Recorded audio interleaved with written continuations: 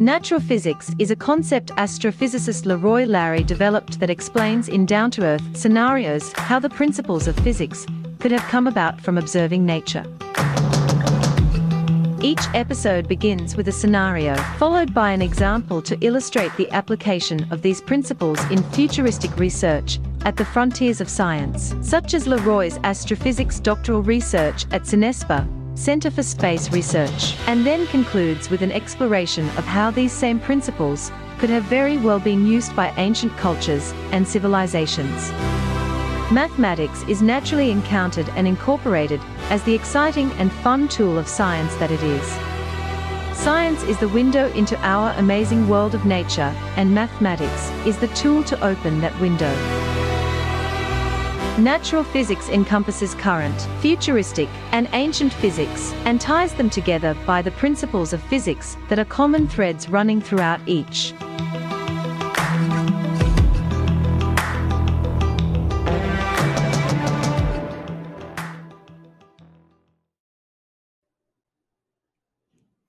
Greetings, I'm Leroy Larry and welcome to Natural Physics, live from Costa Rica. The first thing I would like to do is do a go back to last episode. Mariela Bonilla was our guest, one of our guests, and she made the comment about how a lot of women authors have had to write under an anonymous name, right? That could be construed as male in order to get their material published. Ridiculous, right?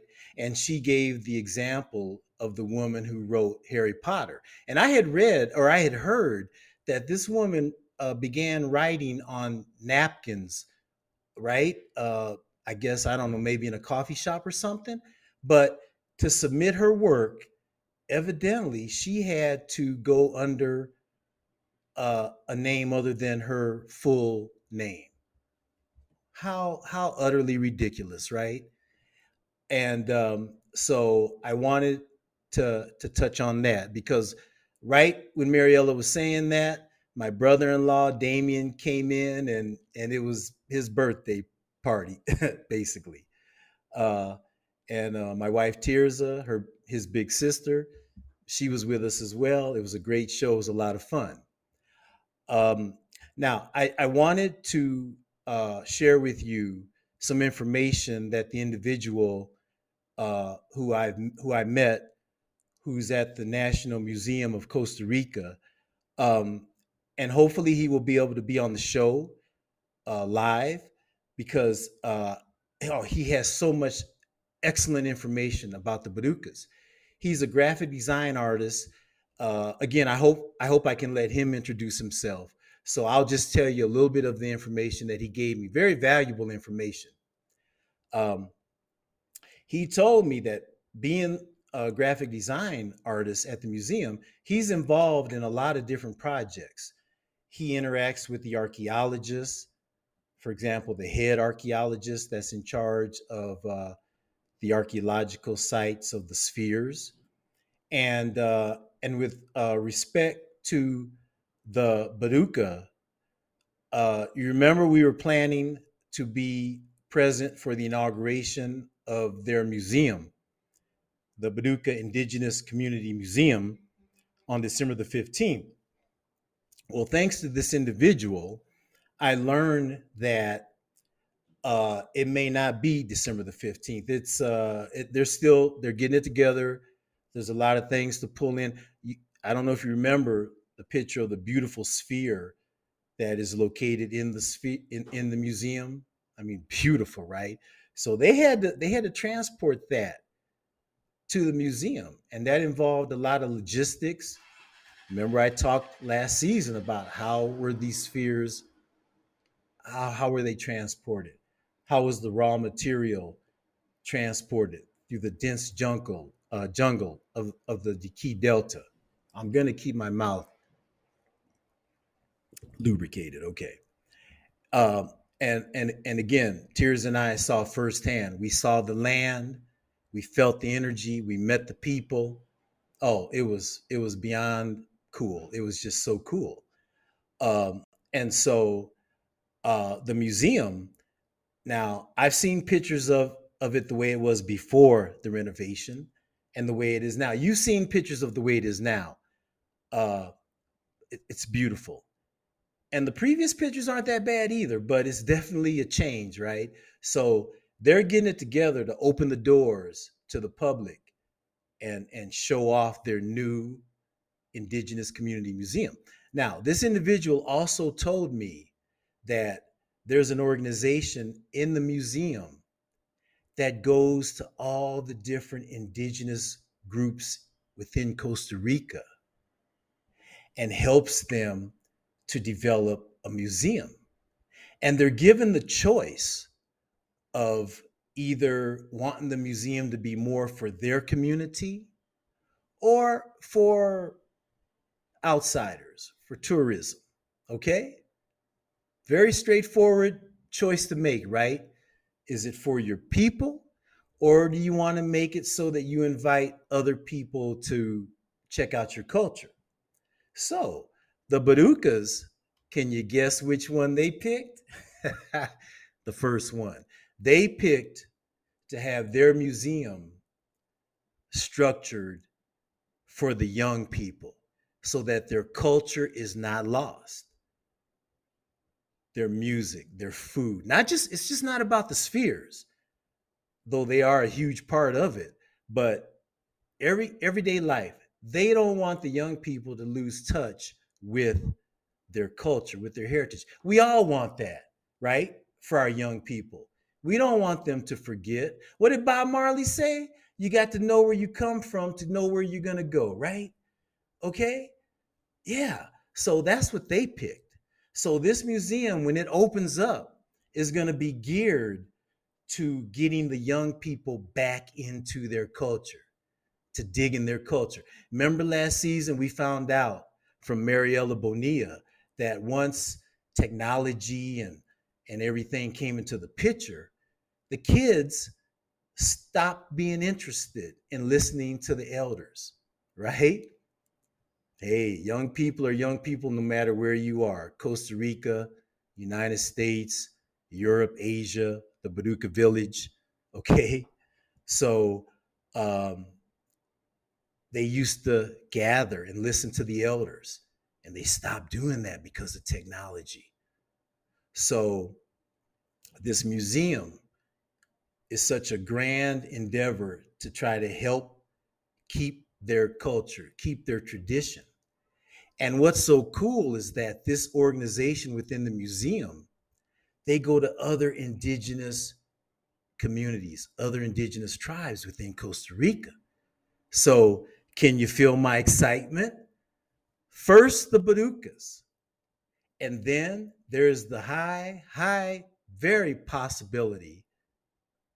high possibility that I will be able to go to the other indigenous communities, right? This is going to be an ongoing project. The Natural Physics Show communicating with the indigenous peoples of Costa Rica. And on that note, this individual told me that the women elders of the Baduka community are very much looking forward to talking with me. Remember, we sent them a video, kind of a summary of season 1, and it was subtitled in Spanish. Well, I guess they looked at it, or at least a little bit of it, and they saw enough where they say, yeah, we'll talk to this dude. Right? So I'm beyond excited, right? They're ready to talk to me. So it's going to happen, everybody. It's going to happen. I'm going to get to talk to the elders of the Badukas, right? And now you've seen the presentation and the questions and answers from Nigeria. So you got an idea of how I'm going to step to them. And from what I was told by this individual at the museum, it's going to be free and clear. I mean, just a great exchange of knowledge, right? And by the way, Do you remember the individual that I showed who we met when we went down to Palma Sur, and he had the coconut stand in the curve in the road that you take from Palma Sur to the museum, right? And across the road was that field with cows in the pasture next door, and the field had broken artifacts. Remember the sphere that had the top 1/3 sheared off? So you got the sheared off part laying on the ground next to it, to the rest of it, and there's other rocks in the area, artifacts, and the one deal that to me looked like it could have been the sculpture of an angel. And this individual's house, by the way, is behind the coconut stand. And and and not long after Tears and I got back home here in Huachipilin, he what's up me, and he introduced me to his wife on what's up, right? Now get this. Okay.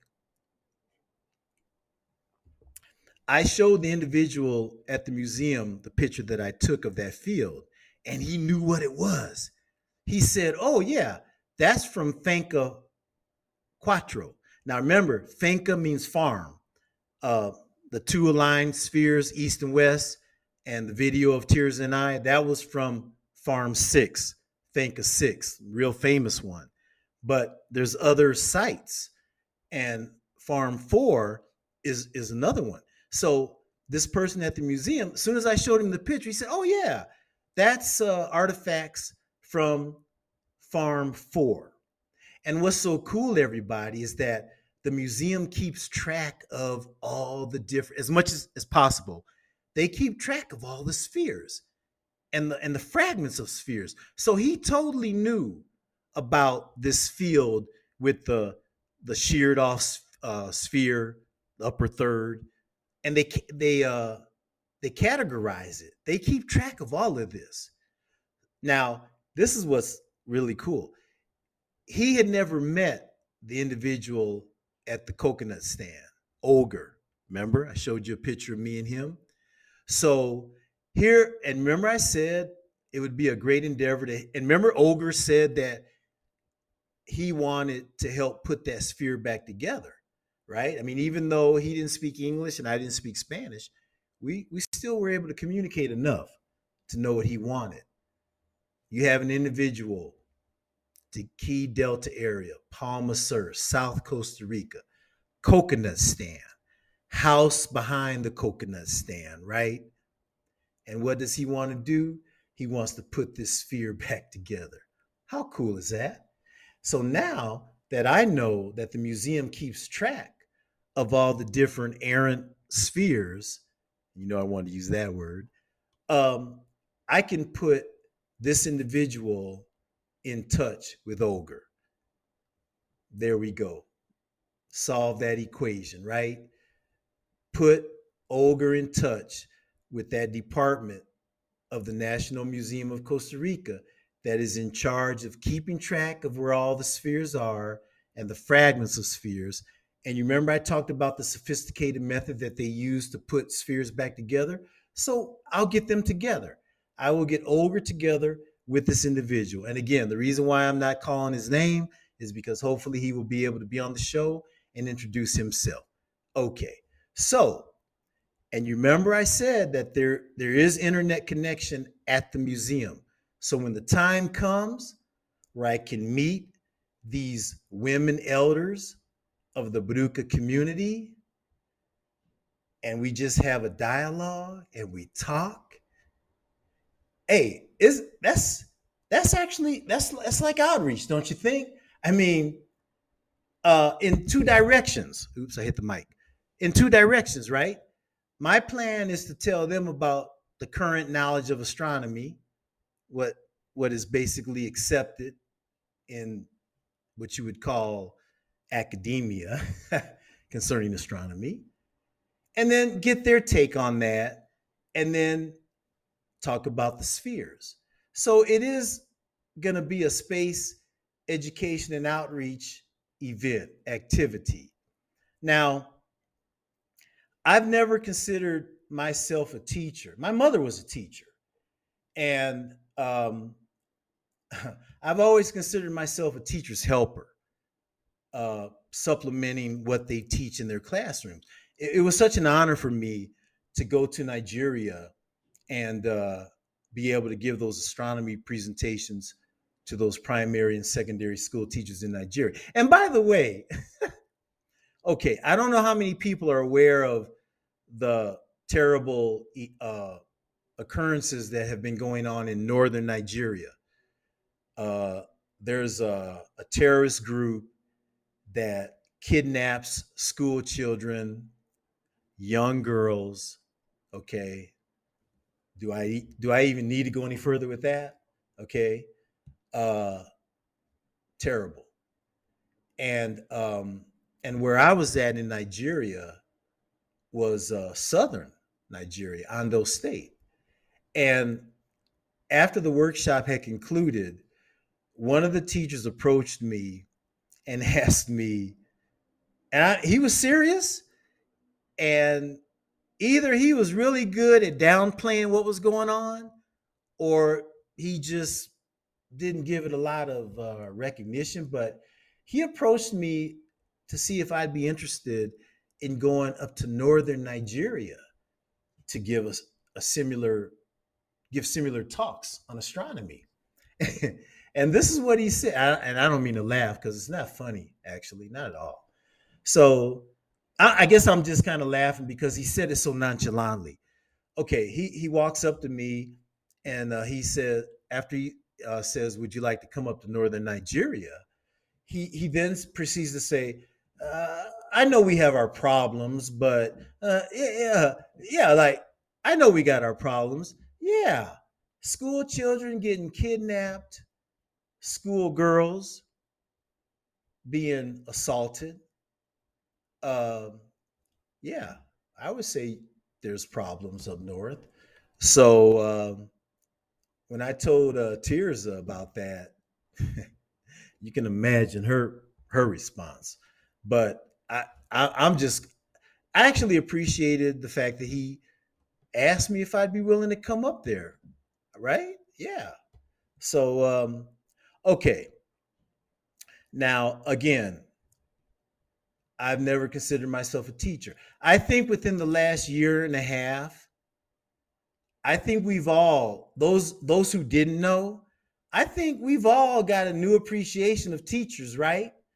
They don't only teach our children, they're babysitters, they're psychologists, they're psychiatrists, they're social workers, okay? Teachers wear a whole lot of more hats than just teaching. I hope the world learned that when what hit us last year, right? Where kids were forced to stay at home and parents around the world found out how invaluable teachers are. And isn't it just a sheer tragic irony that what they're paid is nothing compared to what they should be paid for the job that they do? There's a whole lot of occupations I can think of where it would be very fair play to switch the salaries. I'm not going to go into it, but I think you all will agree with me. Teachers are indispensable. They deserve the respect that goes with that. Okay, so the video I'm going to show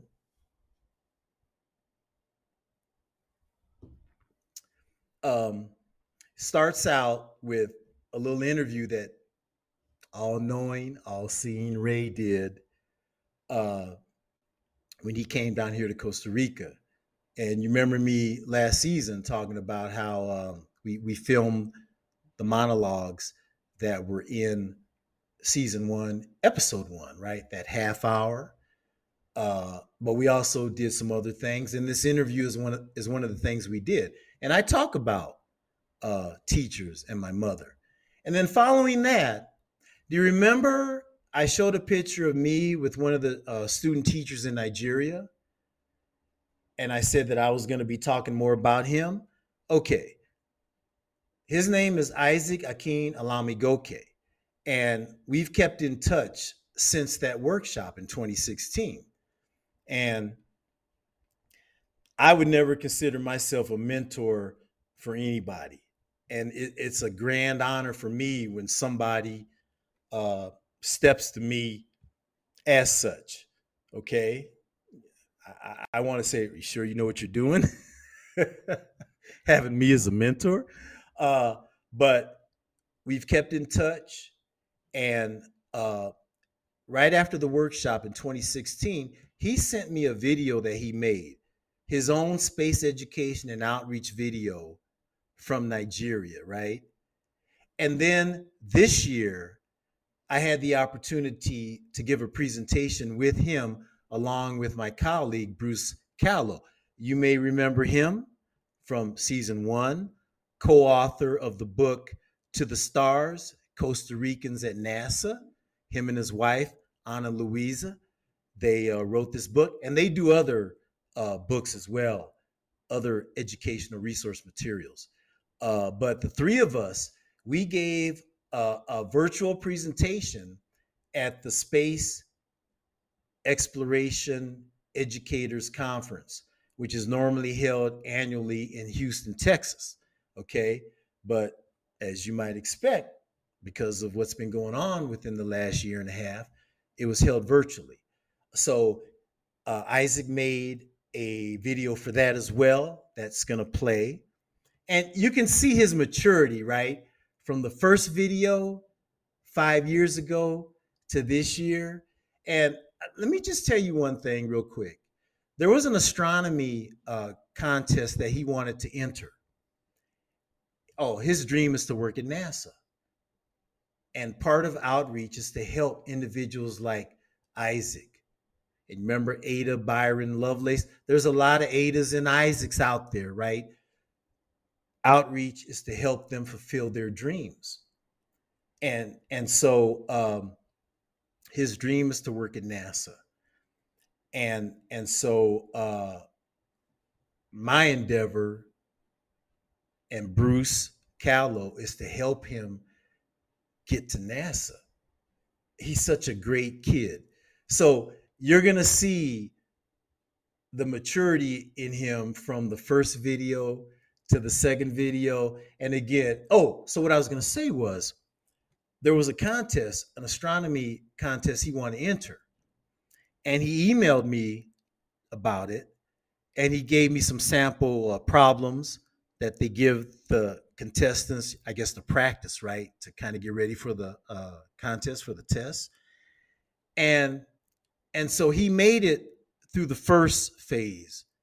But then the second phase, I guess they wanted a fee. And he just thought it was too expensive. Remember, he's in Nigeria, okay? Ondo State. And he thought it was just too expensive. You want to know how much that fee was? $8 United States dollars, huh? $8 United States dollars. And actually, I mean, in grad school, I remember the days where you didn't have a lot to spare, seriously. So I can understand where he was coming from. Needless to say, I was more than happy to have the honor of helping him with that fee, right? And he entered it, he did well. And then there was one more phase, which was rough. Now, these astronomy contests are kind of sketchy. I mean, they start out with some fairly easy stuff like, what's the difference? Or how many eclipses are there, right? Kind of stuff like that. But when you get to that third phase, okay, you have a rocket that leaves the Earth and goes to the moon. And as it passes the Lagrange point, where the gravitational force is, they kind of do a little whirly whirl there. They make a big quantum jump in the difficulty. But he enjoyed it and he did well. So that's going to be the next video. And then after that, there's a series of pictures that I'm going to talk through as we go through them. And they basically just show where, again, even though I've never considered myself a teacher, I've taught from time to time. And here in Costa Rica, before I went to the University of Costa Rica, I actually taught at two uh, secondary schools, bilingual high schools, right, where English is the language that is spoken in the classroom. The whole idea, parents would they send their kids here in Costa Rica to those kind of schools to give them a leg up, right, so that they learn English, so that when they go abroad to university or what have you, they have that added advantage of being able to speak English. The public schools here, all Spanish. In fact, the University of Costa Rica is all Spanish. And I'll get to that. I'll get to that. Actually, I'll just say now. Okay, so and actually, this is good for me to say this as an introduction to the video. Okay, so again, both schools, you speak English. So I taught high school math and science. And I mean, the math was everything from seventh grade math, algebra, geometry, pre-calculus. Uh, I think I got them all. And the science was earth sciences, life sciences, biology. Oh, back to the math. Let me not forget trig. I also taught algebra 2 trig, right? I mean, they had me teaching about every possible thing you could from the 7th grade up, mathematics wise, and science wise. Yeah, you had life, earth sciences, and chemistry and physics, and I taught all of that. Uh, and the funny thing I got to add real quick, in teaching the chemistry class, I still have my chemistry book from high school. And actually, my chemistry book from high school is so old that the table of elements, they had my table has some missing ones that have been discovered since I was in high school. Woo! That puts a timestamp on me, doesn't it? But anyway, I taught at these two high schools before I went to the University of Costa Rica, and when I got to the university, again, I'm tooling along thinking, oh, it's going to be English just like these two high schools, right? No, that's the national, that's the University of Costa Rica, right? So of course Spanish would be the spoken language, and needless to say, I got real familiar with Google Translate that very first semester I taught. But this is the cool thing, everybody, and you'll see the pictures of my classes as we roll this video. But the first class I had, the second week, they took a vote and they decided that they wanted me to teach them in English. What a lucky break for me, right? They wanted to learn English while they were learning physics. Huh? So it was presented to the physics department. They gave two stipulations. One was that I let everybody in the class know that the class was going to be taught in English, to give those who wanted to leave that opportunity. Because some of these kids come from rural areas. I totally understand where when they all of a sudden hear that this class is going to be taught in English, oh, they're out of there, right? But that first semester, I think only two students left. And they were so apologetic to me. I said, "No, hey, you got to look out for yourself. Hey, this is something new. This is a curveball coming in from left field, right? No worries. Transfer to another class. It's all good, right? It's all good." So, and the second stipulation by the physics department was if that first semester was not successful, game over. Well, it was very successful. The word got around that there was a physics class being offered in English.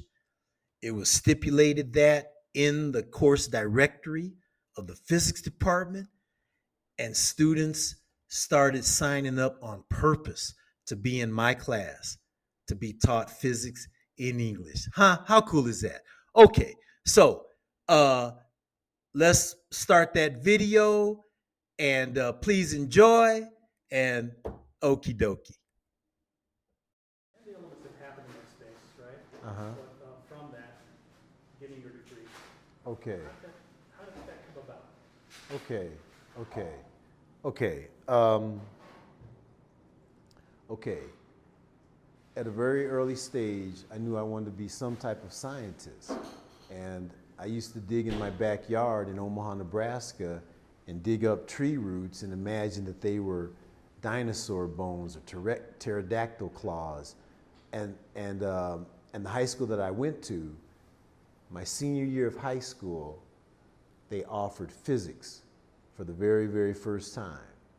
And in addition to being interested in dinosaurs and archaeology at a young age, I was always interested in outer space. And so astronomy was part of that class. And that's when I discovered that of all the sciences, for me, physics was the most interesting. And that propelled me into deciding to major in physics in college.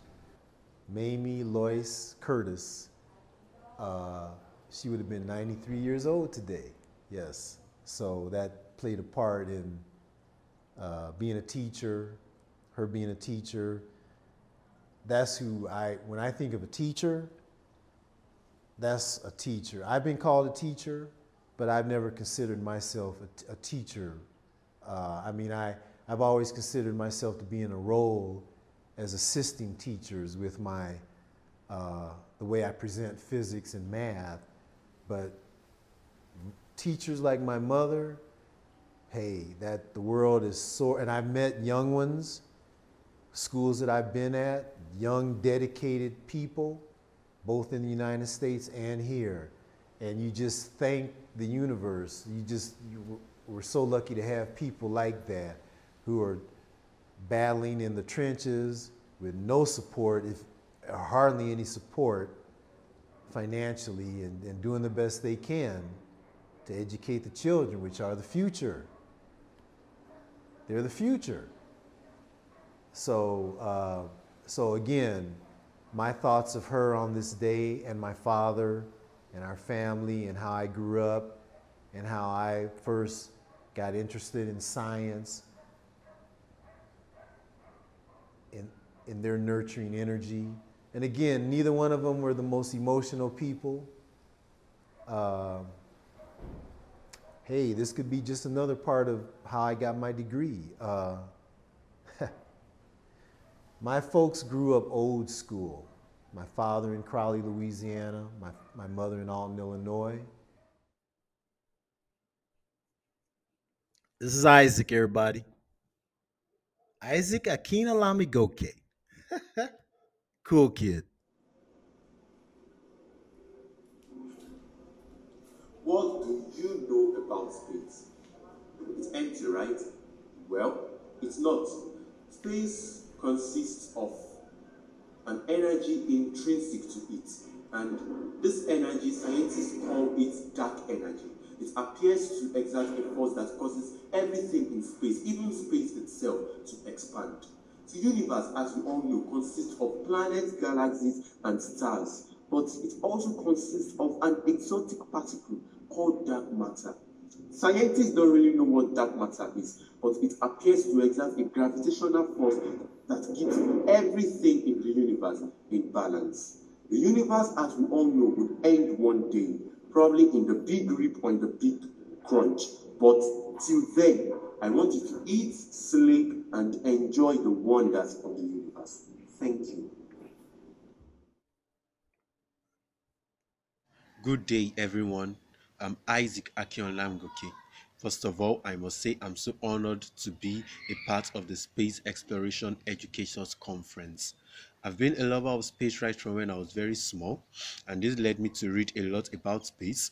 And in my school, I was privileged to be a part of one of the only two schools in Nigeria that have a space club. So I joined the space club right from 100 level, and in 500 level I was elected the vice president of the FUTA Space Club. That's the Federal University of Technology, Akure. And while in 200 level, I was a volunteer for the astronomy for teachers workshop, in which uh, in which the facilitator, Mr. Larry Leroy, taught a group of teachers from different schools about astronomy, and subsequently we were invited by some of the schools to teach their students about astronomy. And not only that, we as a space club organized some seminars in which we invited these students to teach them about space, and they were so excited to learn about space, and they had lots of questions about space. Not only that, I have also written a paper on communicating astronomy to the public, environment, culture, and peace. It's a paper that talks about the unity and the strength that we as a race would derive from communicating astronomy to ourselves. And I personally love communicating astronomy. This earned me a nickname I got in the department, that's Space Boy, because I love to tell everybody and anyone about me. Space boy. So tell everybody and anyone around me about space, to tell them about astronomy, to explain some of the concepts of the earth and concepts of the world that seems alien to some people, to tell them how astronomy helps us in this area. And so honored again to be in this conference, and I'm here to learn and also to render my knowledge as when due. Um, Thank you everyone for having me in this conference. Have a nice time. I don't even need to say anything to that, do I? Okay, the sphere, my sphere, okay? This was on a field trip at the end of the semester at the high school when I saw the sphere. Tirza took the picture of me with it. I immediately wanted a picture of it. One of my favorite pictures. This is the logo for CENESPA, the Center for Space Research, which is located on the campus of the University of Costa Rica, where I was doing my research. This is a picture of me. I gave a presentation to the physics department and CENESPA about my background. Okay, I'll get to that later. First day of class, everybody, August 2014, March 2014, actually. First day of class, my physics class in English. This is my first semester class. This is the class that voted that I teach in English, right? Saved me. Seriously. Okay. So these pictures are from my 4 semesters of teaching English, teaching physics in English at the University of Costa Rica. And I wasn't aware of it at the time, but evidently I was the first person to ever teach physics in English in the history of the University of Costa Rica. First ever, okay? I sure didn't know that at the time. One of the students told me that he thought that was the case, and then I found out later it definitely was the case. Great kids, great kids. I mean, such a joy, such a pleasure to get to know such individuals. Oh my goodness. It was so much fun. It was just unbelievable. And I tell them little jokes from Western. I'll try to think of one, like watching grass grow, right? Meaning it's going to take a long time for us to get results from this experiment. Things like that, right? Teaching them not only English, but giving them a little look into slang, right? Every day on the street English slang in the United States. They really enjoyed that. They totally enjoyed that. I mean, can't you feel the energy, how much fun we had? Oh, it was great. 4 semesters, 2 years at the University of Costa Rica. This is the poster from my very first presentation at the Planetarium of Costa Rica, okay, which is located on the campus of the University of Costa Rica. This is the program from my second presentation. And actually, everybody, season 1, episode 1, that half hour, it shows parts from both planetarium presentations, okay? And these right here are pictures uh, from that evening at the planetarium. Okay, so you can see it was around the holidays. This was November of 2015, 6 years ago.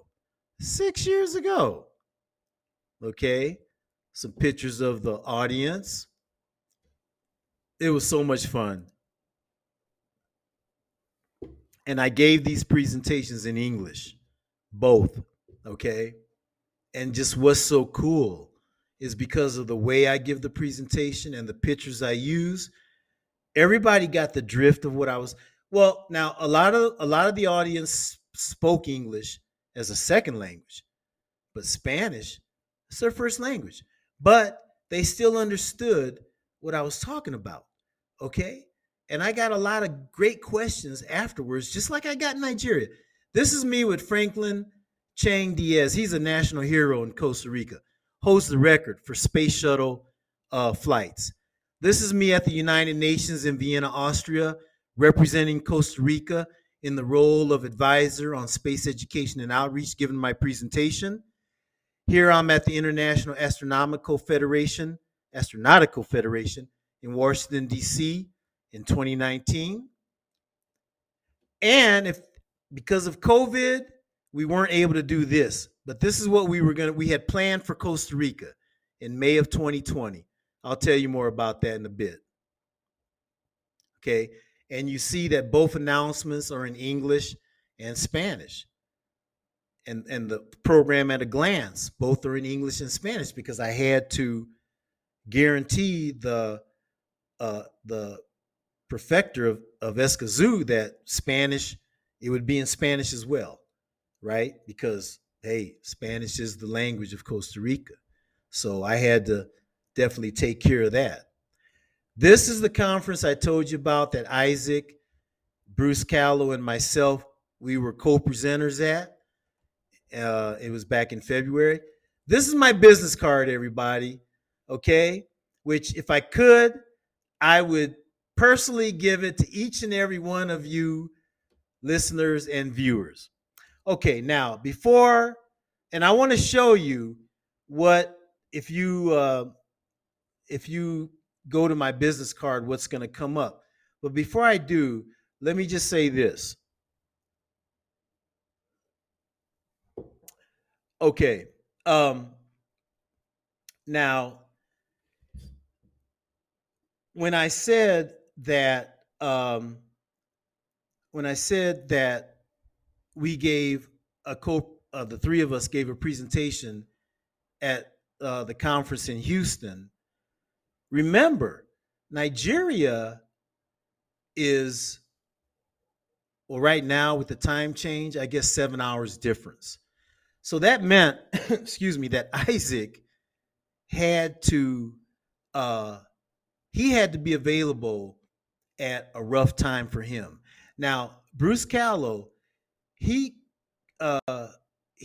organizes Zoom meetings involving NASA and the Jet Propulsion Lab. And Isaac would attend from Nigeria. So, in other words, these Zoom meetings pretty much came on at 6 p.m. our time. So for Isaac, you're talking 1 a.m., 2 a.m. in the morning, but he was right there, okay? That's how much he wants to. We call it the curtain, where you have individuals like Isaac and Ada and Hedy Lamarr, right? That are trying to get on the other side of that curtain. They're trying to get to their dream, right? But they're invisible. They're invisible to the organizations like NASA and all these engineering companies and other technical companies, right? Thank you, Bruce. Everybody, Bruce Callow just typed in a comment. Everybody, please, if you're watching on YouTube or Facebook, punch in any questions you have, okay? Comments, anything. It's fully functional. Thank you so much, Bruce. Thank you. Oh, so cool. So again, outreach is about helping these types of individuals pull that curtain back and become visible, right? Look at Isaac's energy. Look at his fervor. Huh? What company would not benefit from having such an individual as part of their staff? Okay? And companies, they need to be made aware of individuals like NASA. So that's another reason why I enjoy doing space education and outreach, okay? I mean, seriously. Okay, so now Bruce Callow just asked, why is Pluto not a planet? And he put a ha ha ha ha behind it. Okay. Now, I may have mentioned this in season 1, but the 6,000-year-old culture known as the Sumerians that lived in the area of Mesopotamia, which is now southern Iraq, once their cuneiform tablets were translated by one of the few people capable of doing such, it said in these tablets that there's another planet that belongs to our solar system. And the Sumerians called that planet Nibiru, Niburu.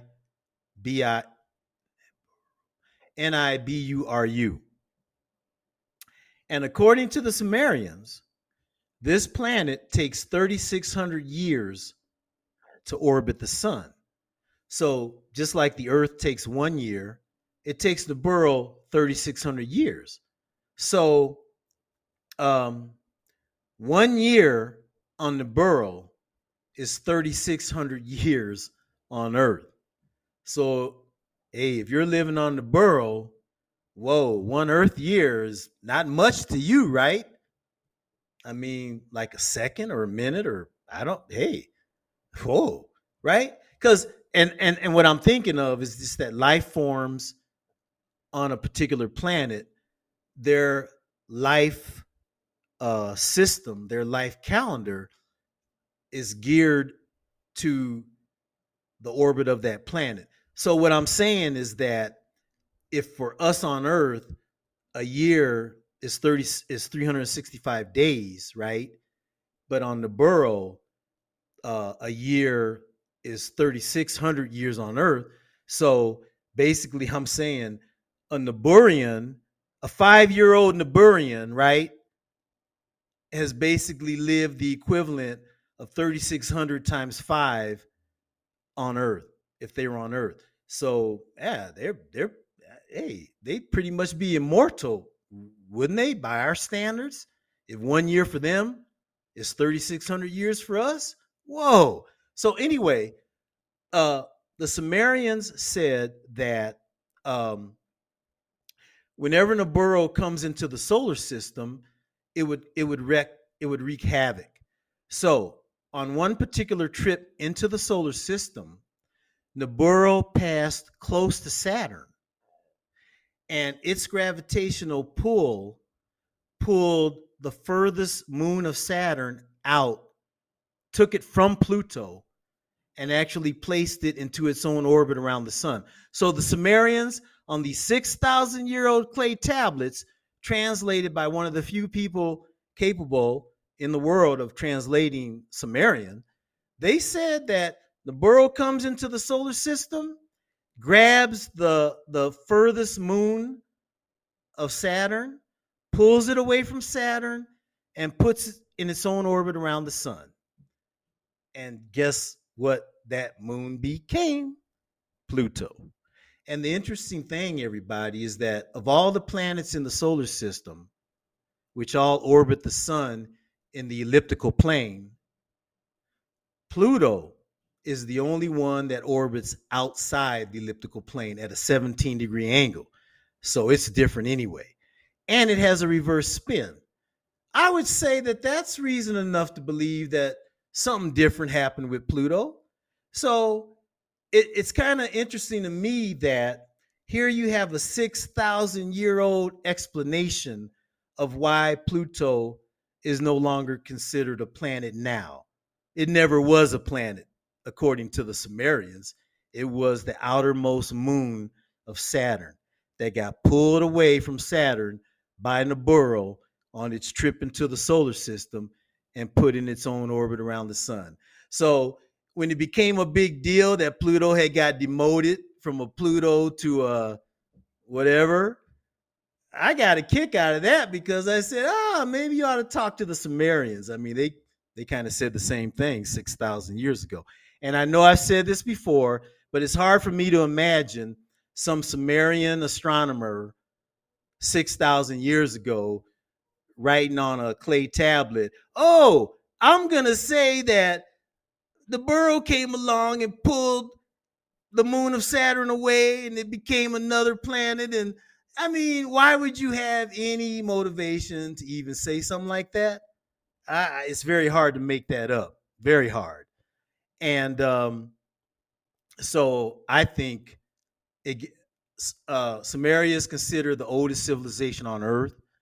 So you would kind of think maybe they have a pretty good idea of what jumped off way back when, right? It's like somebody being at the scene of an accident. Now I don't want it to be a bad accident, just a fender bender, right? But whoever arrived on the scene at first would have the best idea of what actually happened, right? So the Sumerians, being the oldest civilization on Earth, 6,000 plus years old, they got a pretty good idea of what might have jumped off. So for them to say what they did about why Pluto is not a planet, hey, don't discount that at all. Just like don't discount the Baduka knowledge of how they use the spheres to keep track of the movements of the sun and the moon and to be able to predict a lunar eclipse. Do not discount that whatsoever, huh? I think we all know ancient peoples, they knew a whole lot that we don't know. Okay. So now, thank you for that question, Bruce. And so what I want to do now is, okay, we don't have a lot of time left. I was gonna take you on a tour of my my business card. Yeah, let's go ahead and do that. We got time. Okay, so if you click on or if you scan that QR code that's in the bottom of my business card, and I know it sounds corny, but if I could give everybody out there personally my business card, I certainly would. I would be thrilled to hand it to you in person. But next best thing, if you scan on the QR code in the lower right-hand corner of my card, or if you type in right there, LeroyLarry.com. Thank you, Ray. So now we're gonna go to a share screen because I want to show you what you'll see. Okay, so I'm gonna click share screen, click this.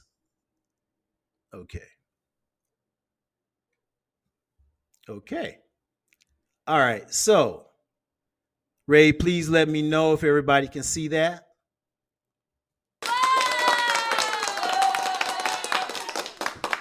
Most excellent. Okay, everybody. So this is just so cool. I would recommend to anybody listening and viewing, hook up Ray. I mean, this electronic business card is unreal and it's dynamic. You can add to it, right? It's ever changing. It's not static. It's just so cool. Okay, so when you type in LeroyLarry.com or scan that QR code, this is what you'll see. All right. And if you click on watch our TV show, that will bring up, you remember from season 1, we have a 1 hour kind of documentary style summary of season 1, which is subtitled in English and Spanish.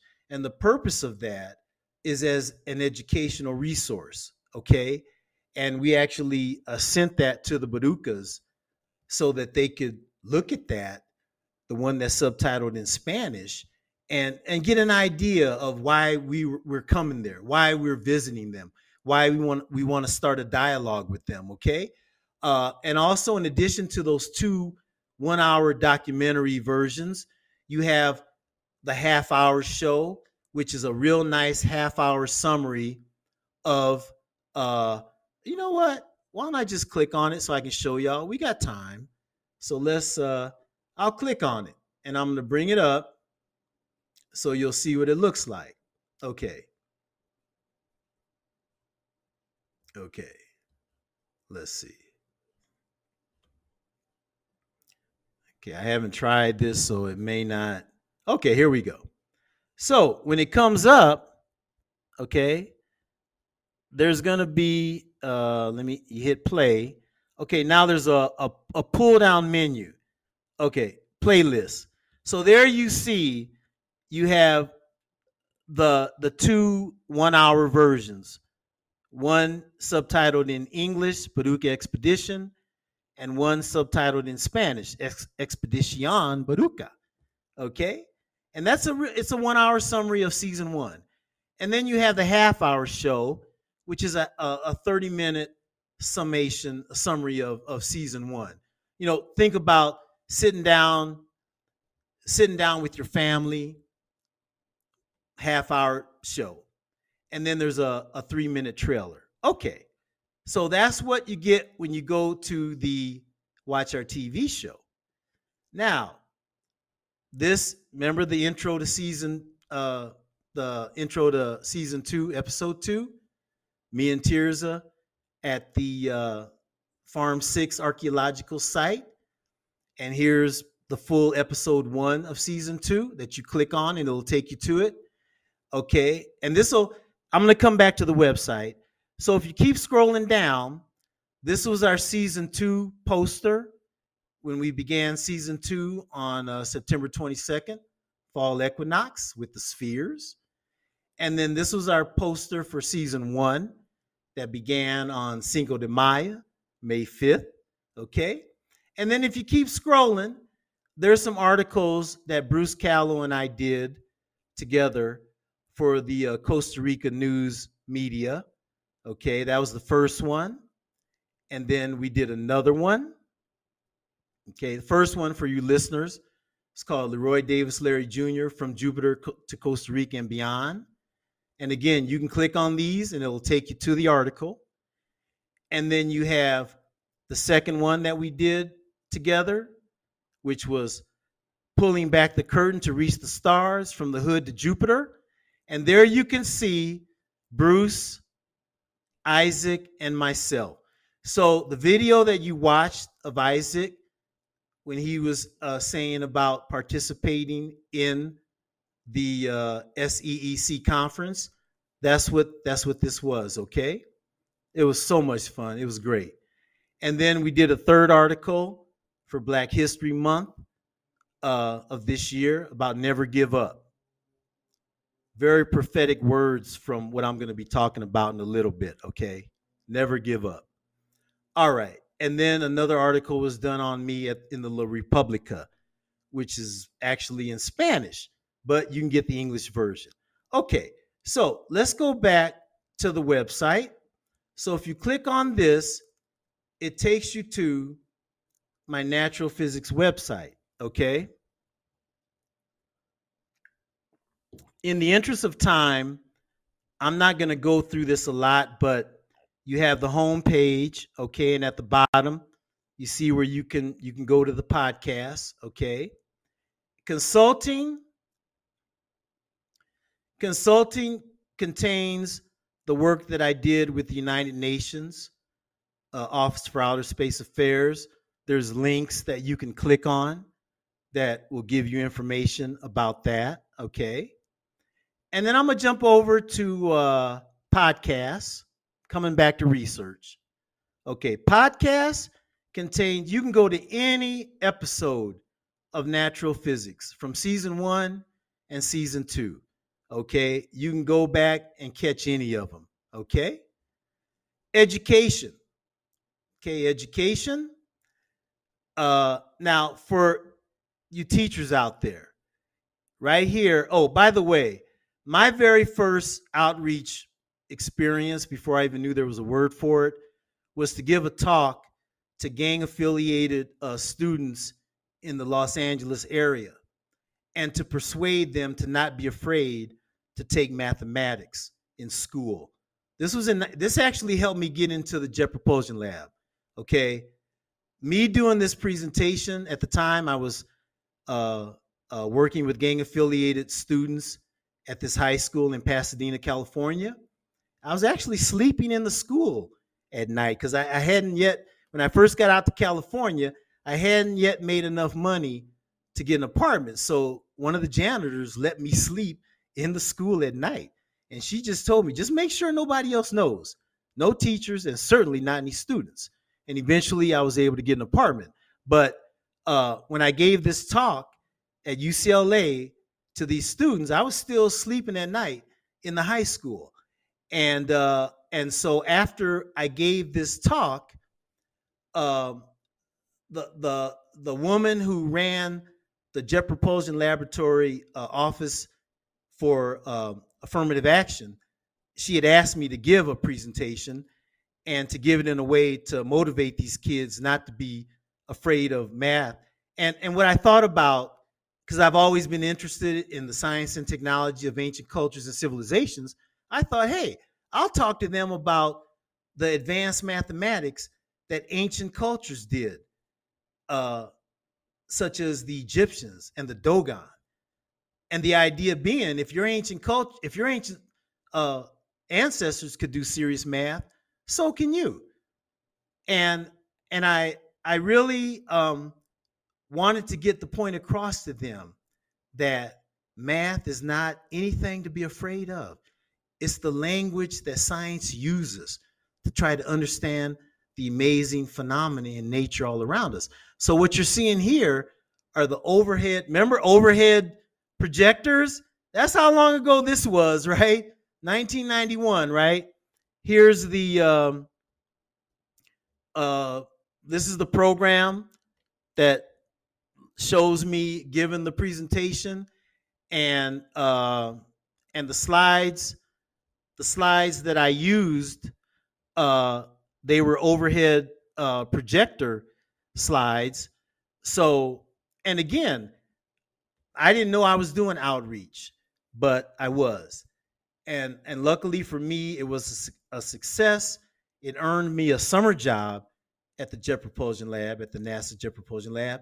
And then by the end of the summer, a full-time position became open on the Galileo project to Jupiter. So I can say that outreach helped me get into the Jet Propulsion Laboratory without any doubt. Okay.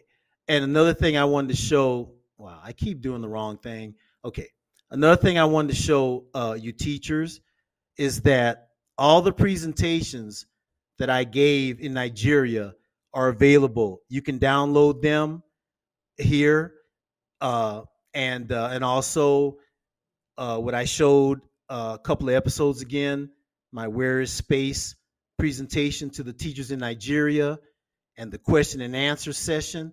So please make yourself available to. I mean, these are, you can use any of these, and here's the material from the planetarium. Okay, so yeah, just look around my website. Entertainment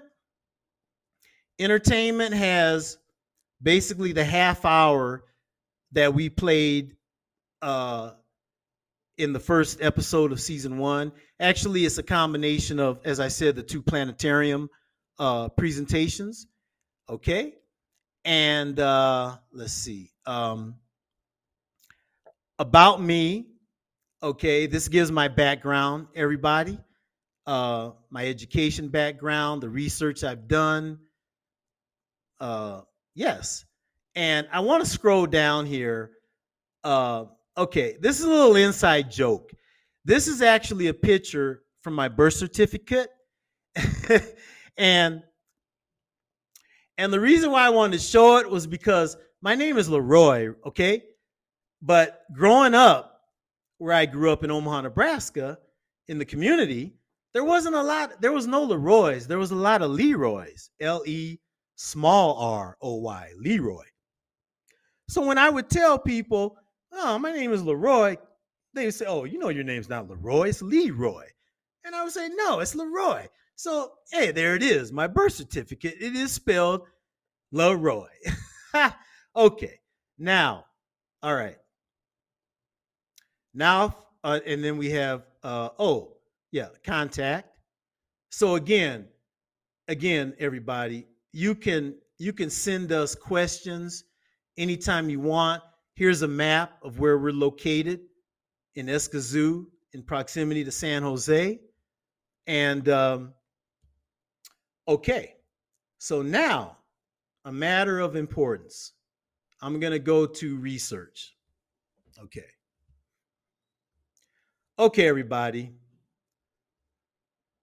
Now, every week you've heard it introduced my astrophysics research at CENESPA, Center for Space Research, which is located on the campus of the University of Costa Rica. Okay. Now, I mentioned that I had taught at 2 high schools before going up to the university. Well, on a field trip at the end of the year, actually, I had heard that there was a planetarium here in Costa Rica and that it was located on the campus of the University of Costa Rica. So I thought it would be a very cool field trip for my students to take them to the planetarium. A lot of them had never been to the planetarium. A lot of them had never even been on the campus of the University of Costa Rica. And so another teacher, he decided to take his class as well. And so we went up to the university campus. He had taken classes at the University of Costa Rica campus before, so he was very familiar with the campus. Okay, so you remember the pictures of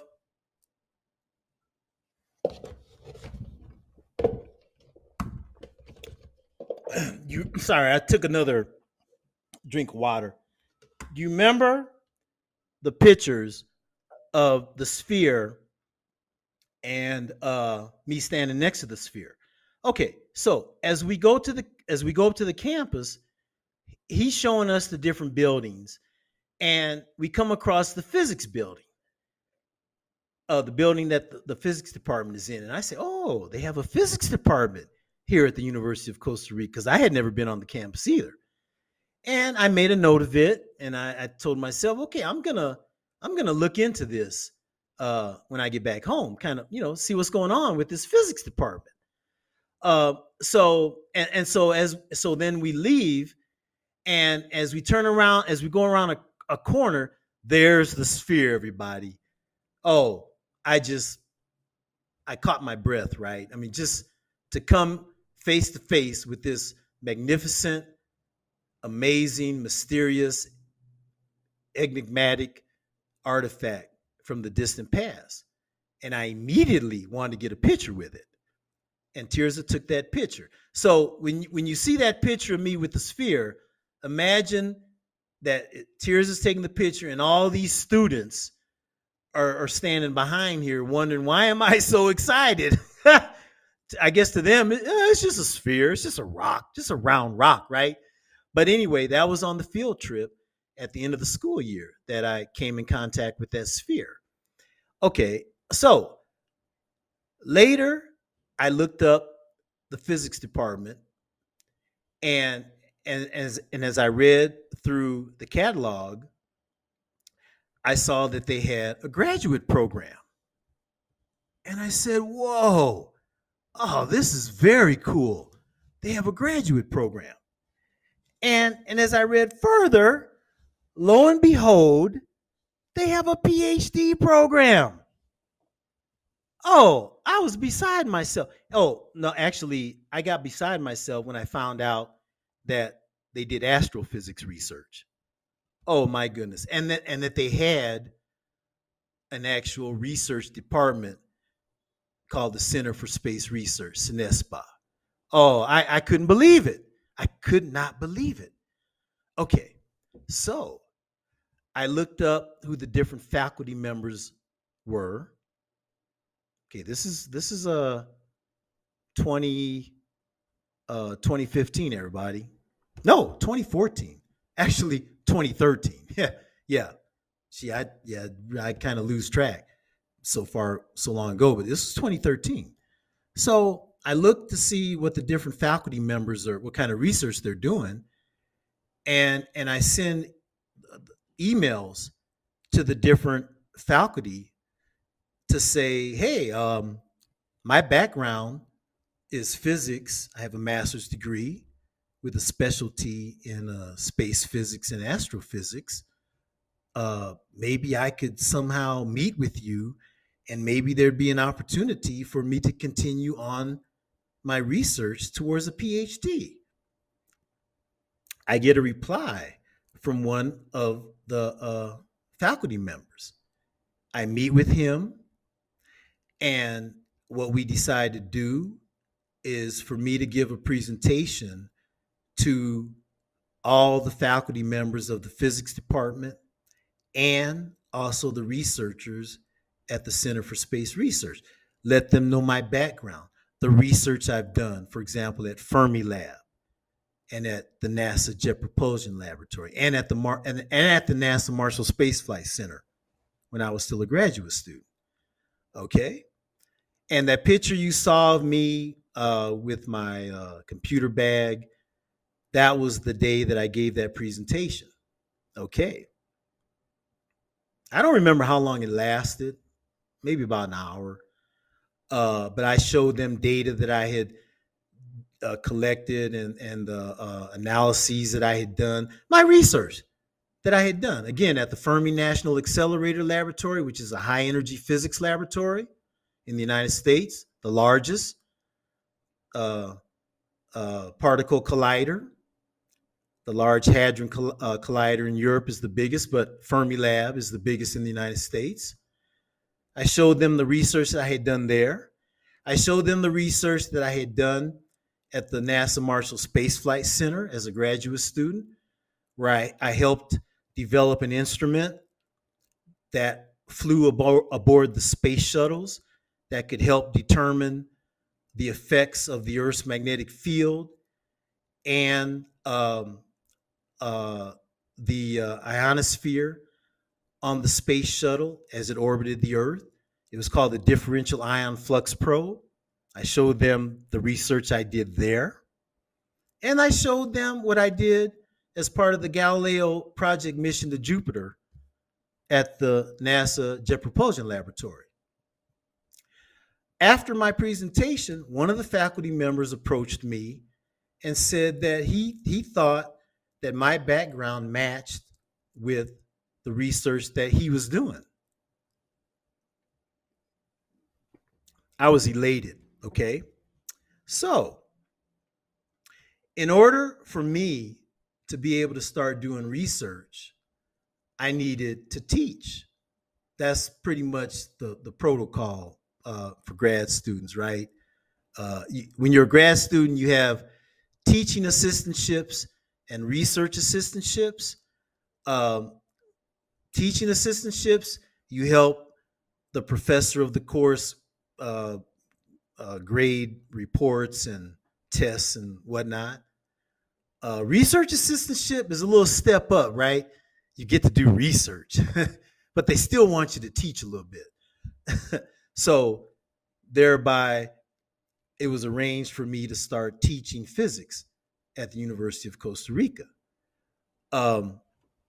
And so also during this time, I had the opportunity to give my presentations at the planetarium. I showed you those pictures. And my idea, everybody, was that, okay, planetariums, they give astronomy talks. all well and good.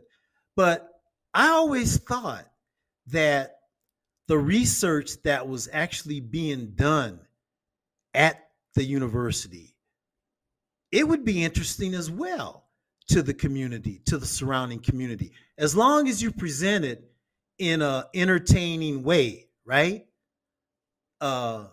Make it exciting. So when I gave my first presentation at the planetarium, natural physics, yeah, that was about natural physics.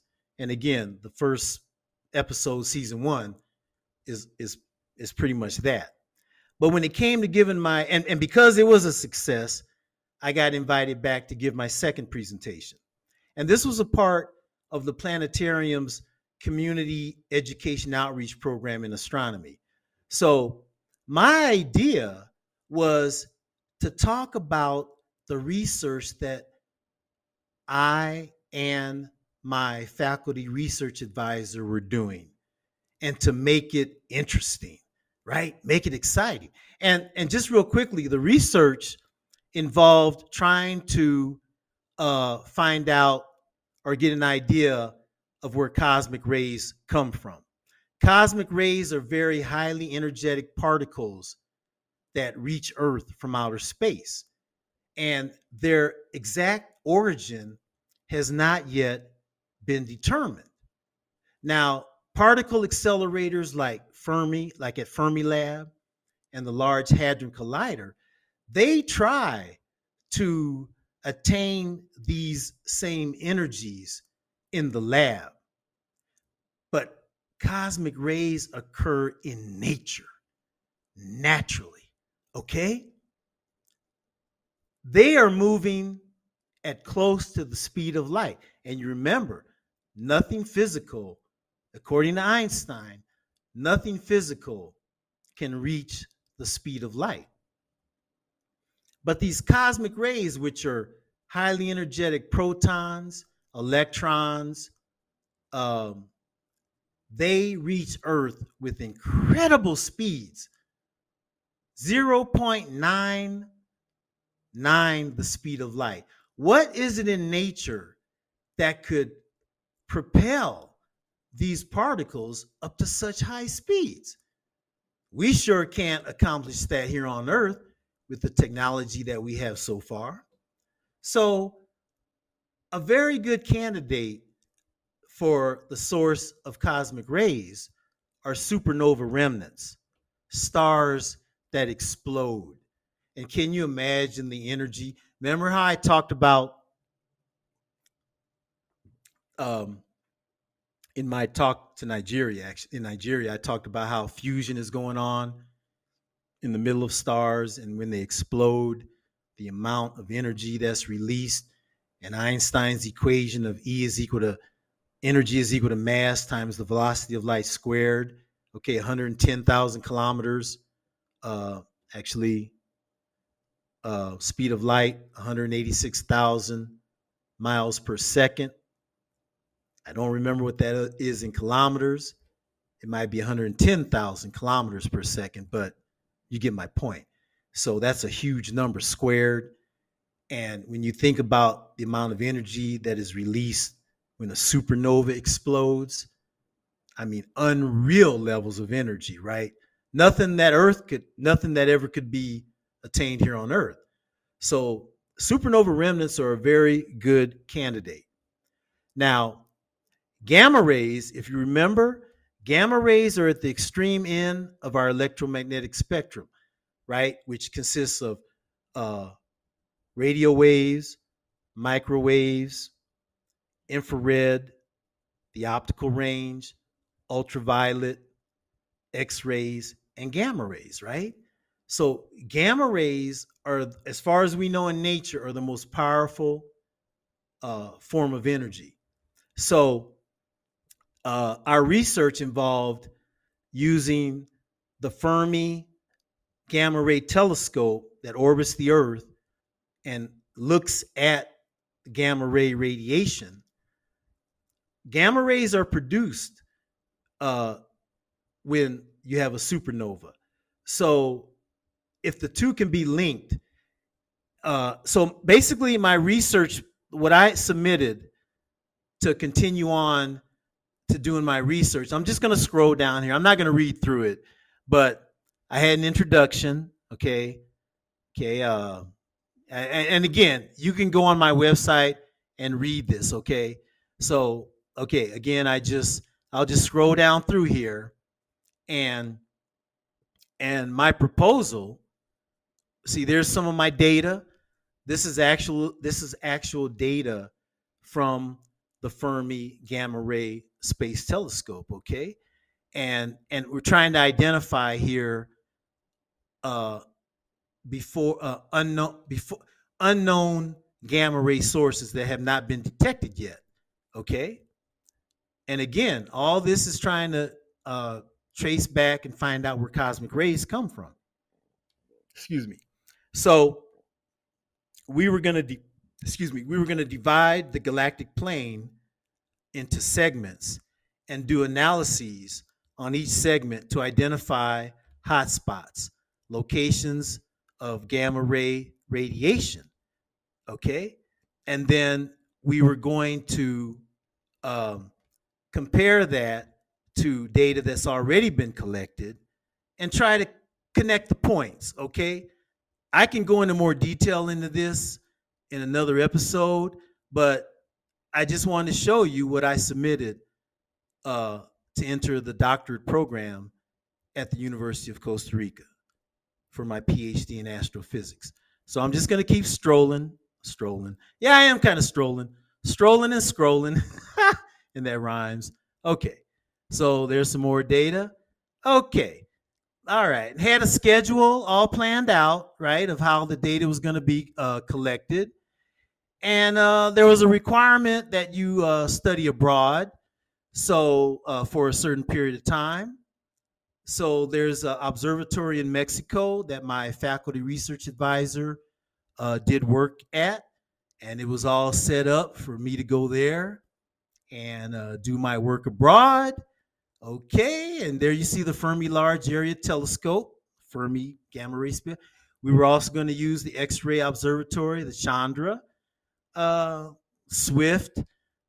Yeah, we were going to roll. I mean, and there's my references. Okay. All right. So again, I had done 1 year of teaching, 2 semesters, teaching in physics, teaching in English, teaching physics in English at the University of Costa Rica. I had given 2 presentations at the Planetarium of San Jose in English. By the way, evidently, I was the first to do that as well. Not only the first to teach physics in English in the history of the University of Costa Rica, but the first to do 2 planetarium presentations in English. Okay. I had went to Nigeria. No, I hadn't went to Nigeria yet. Okay. All right. So after 2 semesters, my faculty advisor and we get a letter from the graduate program at the University of Costa Rica that says my application has been rejected. Now, you remember when I was telling you how excited I was to find out that the university had a graduate program in physics? And then how beside myself I was when I found out that they had a PhD program and that they actually had a person doing astrophysics research? Don't you think that I made triple sure that as I read through the requirements that were asked for to get into the PhD program, don't you think I read and overread to make sure that I fulfilled those requirements?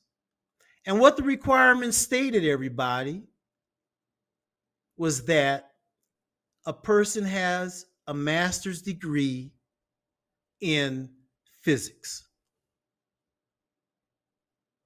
Okay? A master's degree in physics from a reputable institution. That's what was required. There may have been some other things too, like that was the main thing. And when I say other things, I'm thinking that you completed your program, just just things that kind of go along with having a master's degree, okay? And there's an organization here in Costa Rica called CONARE, CONARE, which basically, when you're a foreigner or your education is from outside Costa Rica, they go through your stuff with a fine-tooth comb to make sure you're legit. Okay, it requires giving them all kind of documentation, which for me consisted of the documentation not from Southern, my undergraduate, the historically black university in Baton Rouge, Louisiana, but where I got my master's degree from, Tulane University in New Orleans, Louisiana. Very prestigious university. I mean, it's been called the Ivy League School of the South, right? Right up there with Harvard, Princeton, all those schools.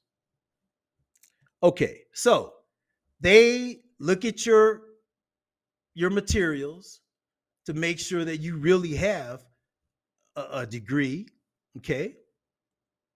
And by the way, this is a very expensive process. I mean, it costs money to have them to do this. Oh, they make their money. Believe you me. I think it was about $100, going on $200. I'm not sure. I'd have to ask Tirza.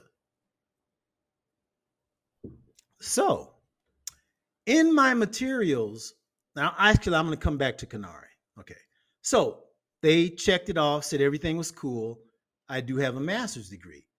So, once that was done, which probably took, I don't know, maybe about a year, that's when I submitted this research plan to the graduate school. Now, another thing I had done, everybody, during this period of time to make sure that all the I's were dotted and the T's were crossed, I met with the chairman of the physics department. I met with the dean of the graduate school in science on multiple occasions to make sure that I had the requirements to proceed on towards a doctorate degree, or at least to apply. I'm not going to waste my time, and I'm not going to waste the University of Costa Rica's time if I don't have the requirements from what I've read in the formal doctorate program catalog for the PhD program. My research faculty advisor, same thing. We both made triple sure that I was good to go. And so I submitted this along with my application. About from July, August, September, October, November. It took a half a year for them to respond to my application. You know what? We're doing screen share here. Here's a little timeline, everybody. Okay. So on July 1st, 2015, I submitted my application along with the document you just saw. A couple of weeks later, I asked the director of the doctorate program, hey, I haven't heard anything. What's going on? From this person, I get, it's undetermined, the status of your application. What I'm showing you, I'll get to this, everybody. So at the end of the year, I get the notification that my application has been rejected. my faculty research advisor was just as dumbfounded as I was. It's like being sucker punched, right? You don't even see it coming. I mean, everything was good to go, right? I'm participating in the community program, outreach program in astronomy. Our research is going great. The, the students are enjoying my class. Everything is hunky dory. Can't believe I just used that phrase. Everything is rolling. And out of the blue comes this. Okay? All right. So I had 7 days to reply. Otherwise, no comeback, no playback, right? You don't reply within 7 days, they toss your stuff. So my faculty research advisor referred me to the university law school, thinking that there could be a law student who would be willing to take my, to help me out. Luckily for me, there was. I met him. He wrote out my challenge in all the legalese, right? I could have never done it. It's a beauty. It's a work of art. So I submitted that 6 days after I got the rejection letter. Okay. Okay. Now here we go. About 7 months later, right? More than a half a year, I get a communication from the graduate school saying, okay, yeah, well, we can see that you have your appeal, your challenge has certain points, has certain merits. So yeah, we're gonna take a look. Everybody, this was 2016, 5 years ago. 5 years ago. And I didn't hear nothing, honey. Okay? Now, please excuse me if I get a little animated because, I'm going to keep myself mellow. But I just wonder if anybody else out there, any other graduate students have experienced this. Okay? All right. So, and by this time, I had started getting involved in the United Nations outreach that I was doing. So I read that they were going to look into it more, and I said, "Okay, great, right? I'm sure not going to hold my breath." Now, when the unfortunate events happened in the United States last year in Minneapolis, and the movement spread like a wildfire across the United States, and then it crossed the ocean to Europe. People were tired of putting up with that. And you know what I'm talking about. No more statues got dragged down off their pedestals, right? People were done. So I started thinking, whoa, you know what? I had all the requirements necessary to get into the PhD program as stated in that catalog. I had all the requirements. Is there something else going on here that I don't know about? Is there some elements of discrimination going on? Because this is the reason, everybody, that they gave me for rejecting my admission into their PhD program. Now, they said that a master's degree needed to be done via a thesis, which means you did research to get your master's degree. Yeah, that's cool. It didn't say that in the catalog. Now, the master's degree that I got from Tulane University was by way of oral examination. And the reason for that is that at the time I was at Tulane, nobody on the faculty was doing space or astrophysics research.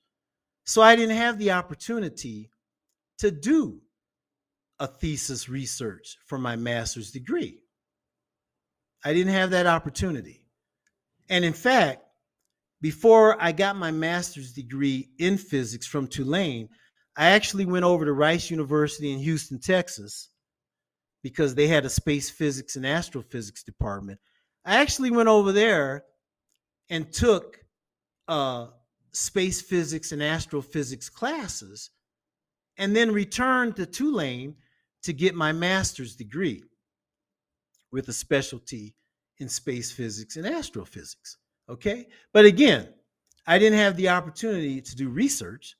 So I had to do oral examination. And I tell you what, depending on your perspective, an oral examination is a whole lot harder to me than doing research. I mean, I do research standing on one leg with my arm tied behind my back. I mean, I love doing research. Oh, give me some research.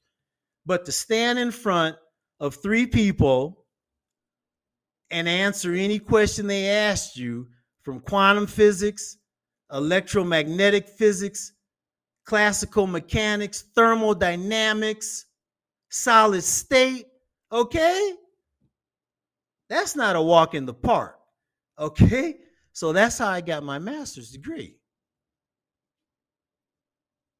And in fact, the documentation that I turned into CANARTE specifically stated that I got my master's degree via oral examination.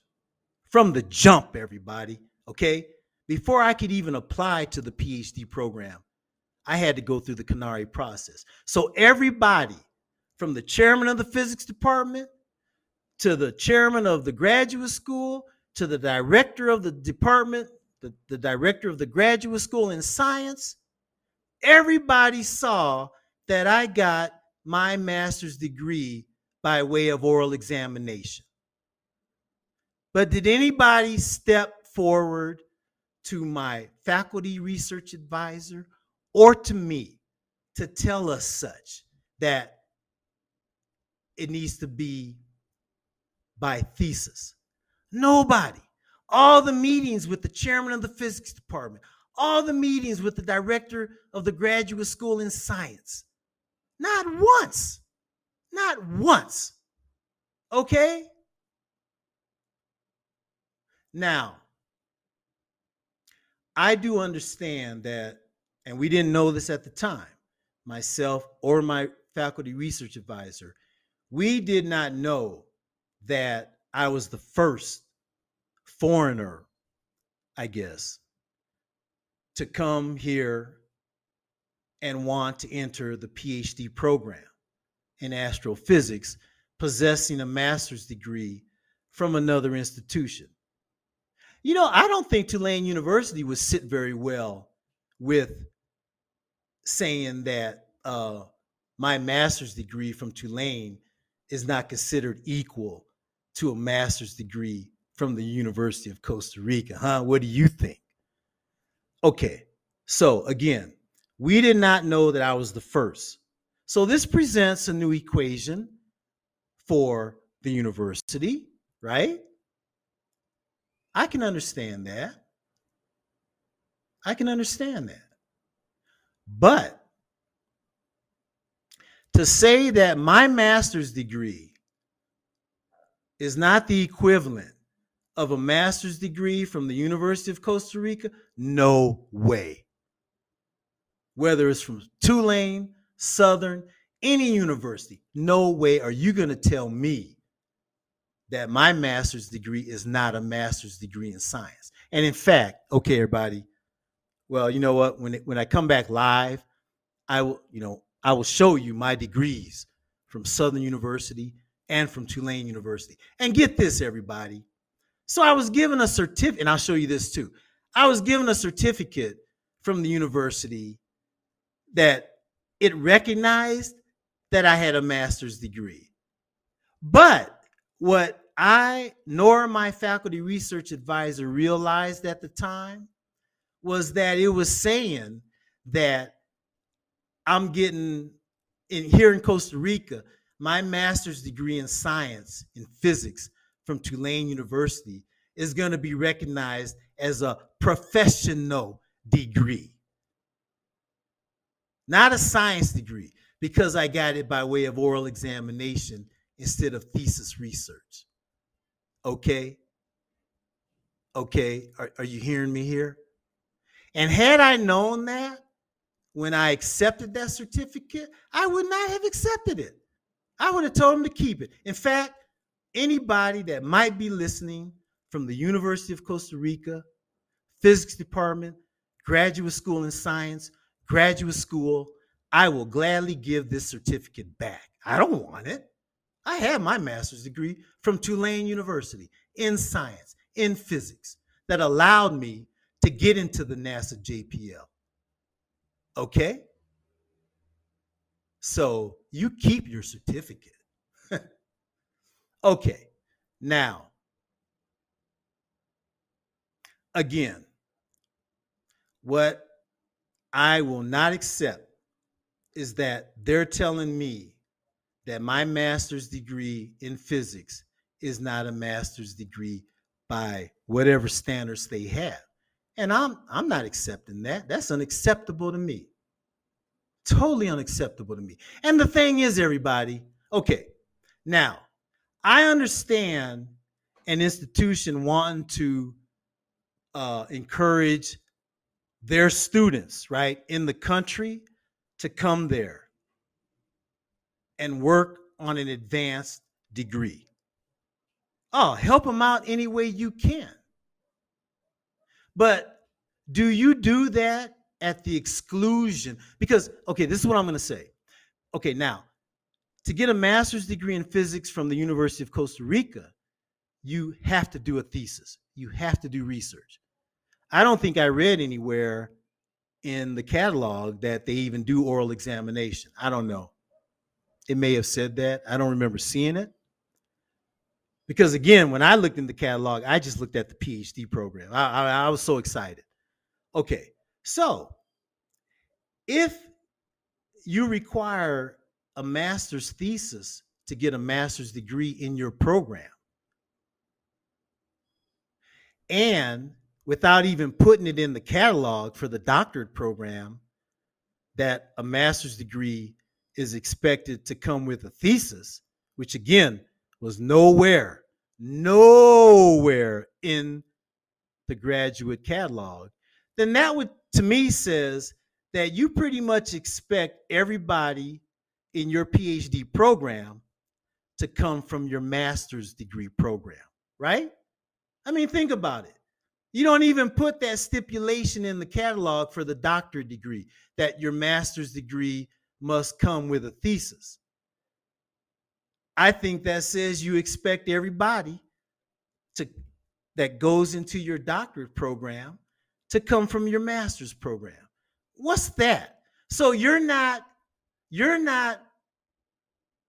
allowing other graduate students to come from other countries with a master's degree to go into your doctor's program. And in fact, guess what? One of the most ridiculous suggestions I got from the chairman of the physics department at that time, he had the audacity to tell me, okay, well, I guess the only thing you can do is go into our master's degree program.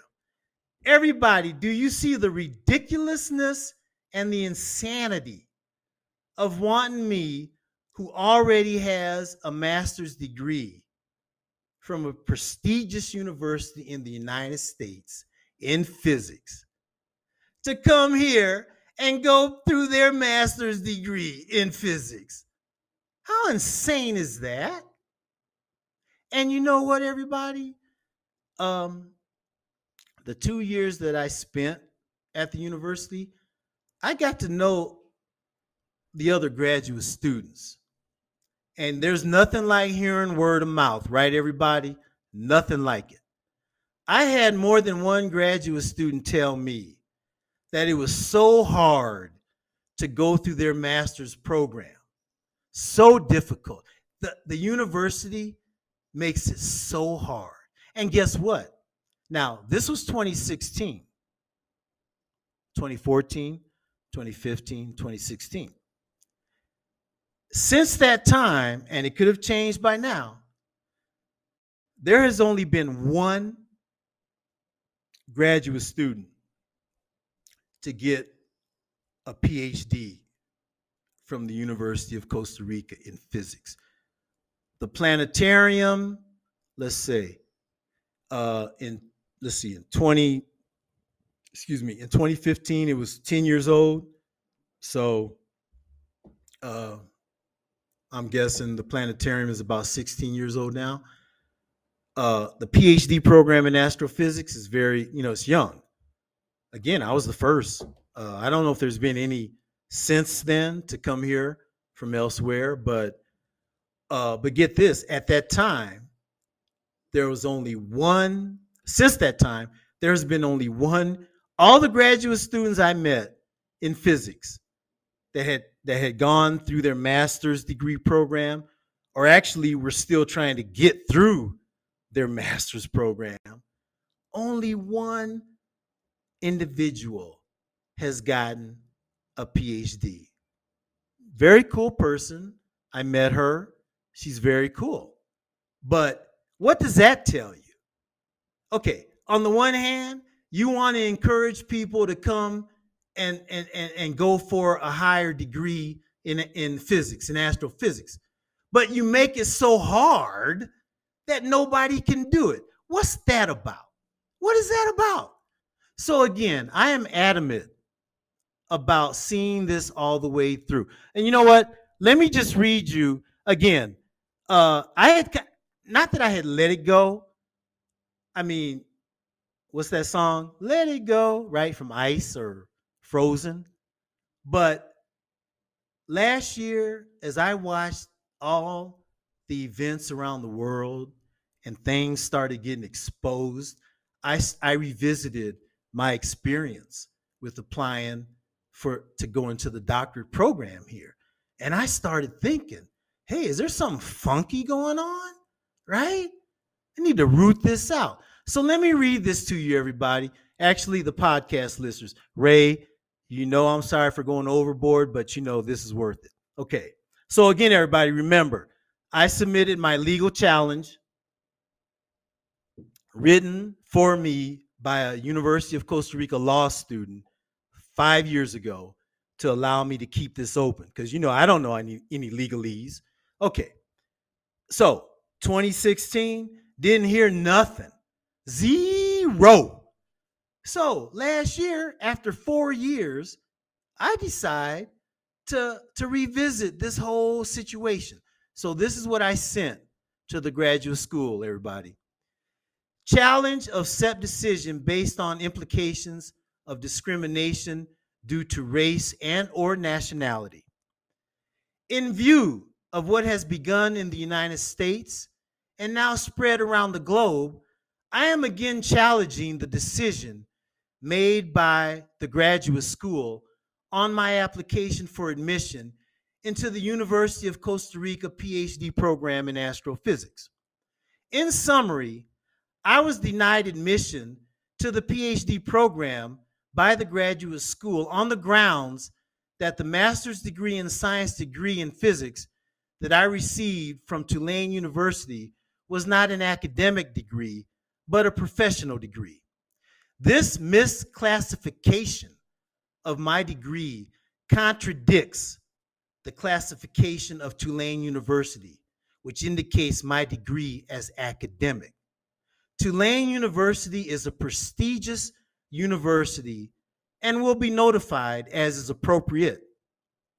4 years ago, I submitted my legal appeal, to which I received an affirmation that the points contained therein merited and as such necessitated further examination.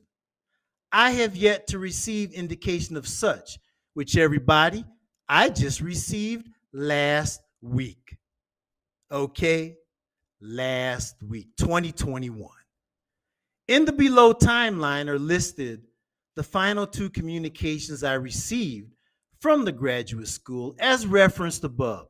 And these 2 notifications are from 2016, everybody, 5 years ago, where they said it was going to be looked into. Okay, and then so that's the timeline I read from. Now, in conclusion, this is what I wrote, everybody.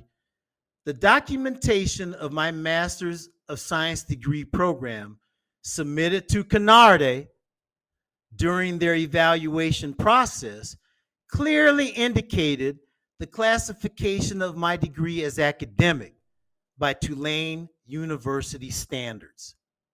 As such, the misclassification of my degree and my resulting denial of admission must be of a discriminatory nature. On legal grounds, I request an investigation through legal channels to be carried out to determine if the process by which my application for admission was evaluated contained elements of a discriminatory nature, as conducted by the graduate school, Canarde, the physics department, or the administration of the University of Costa Rica as a whole. Best regards, Leroy Davis Larry Jr. Okay, everybody, we're coming up on 3. I don't even want to go to 3, Ray. I'm so sorry. So we will continue this in the next episode, but let me just say that, what is it they say in criminal investigations? The accused have the right to face their accuser. Okay. Whether the physics department, whether Canarde, whether the graduate school in science, I just visualize some old, antiquated Costa Rican sitting way deep in some office that has the audacity to make judgment on my master's degree and say that it is not equal to a master's degree from the University of Costa Rica. There is no way in the universe that my master's degree from Tulane University, which was built upon my bachelor's degree from an historically Black university, Southern University, there's no way any Costa Rican is going to tell me that my degree is not a master's degree in science in physics. So, whoever that old, antiquated Costa Rican is going to have to face me face to face and tell me that my degree is not a master's degree in physics. Okay, on that note, Ray, if I could come back, without, I guess I need to stop the screen share. Okay, let me go back. Okay, I knew I was going to get carried away. So again, everybody, I don't enjoy going down the legal road. And actually, I asked multiple times to meet with whatever committee, whatever group it is who looks over your application process. I asked to meet with them from 2016 to 2020 and never got the courtesy, the decency to respond until I get this email last week that says they still, and you wonder, oh yeah, you said you were going to look into it further. Yeah, I wonder what that was about, right? So again, nobody is going to hide behind some academia desk and make a decision on my application and my master's degree. And as hard as I had to work to get that degree, and my parents, we weren't rich, we were poor as all get out. But they found a way to send me to college, right? And then I went on to my master's degree. So there's a lot wrapped up in my master's degree in science. So I issue this to the administration of the University of Costa Rica. You meet with me and you tell me face to face that my master's degree is not a master's degree in physics, in science. You meet with me. You have the courage to face me face to face. Don't hide behind your desk, okay? Don't hide behind your desk and your papers in your office. You come out and let me see who you are. Let me see who had the audacity to take my degree, to dishonor my degree. You come to me face to face. So we'll go down the legal road. You will be hearing from my lawyer, and we'll take this as far as it goes. We will take this as far as it goes. And as I said at the conclusion of the email that I sent within that 7-day window to your recent communication that I hadn't gotten anything from you in 5 years, this matter is not closed. In fact, it's just starting. So you get ready for a ride, administration of Costa Rica. You get ready, because we're coming for you. Okay, everybody. On that note, I'm going to sign out. Tune in next week. Same fat time, same fat channel.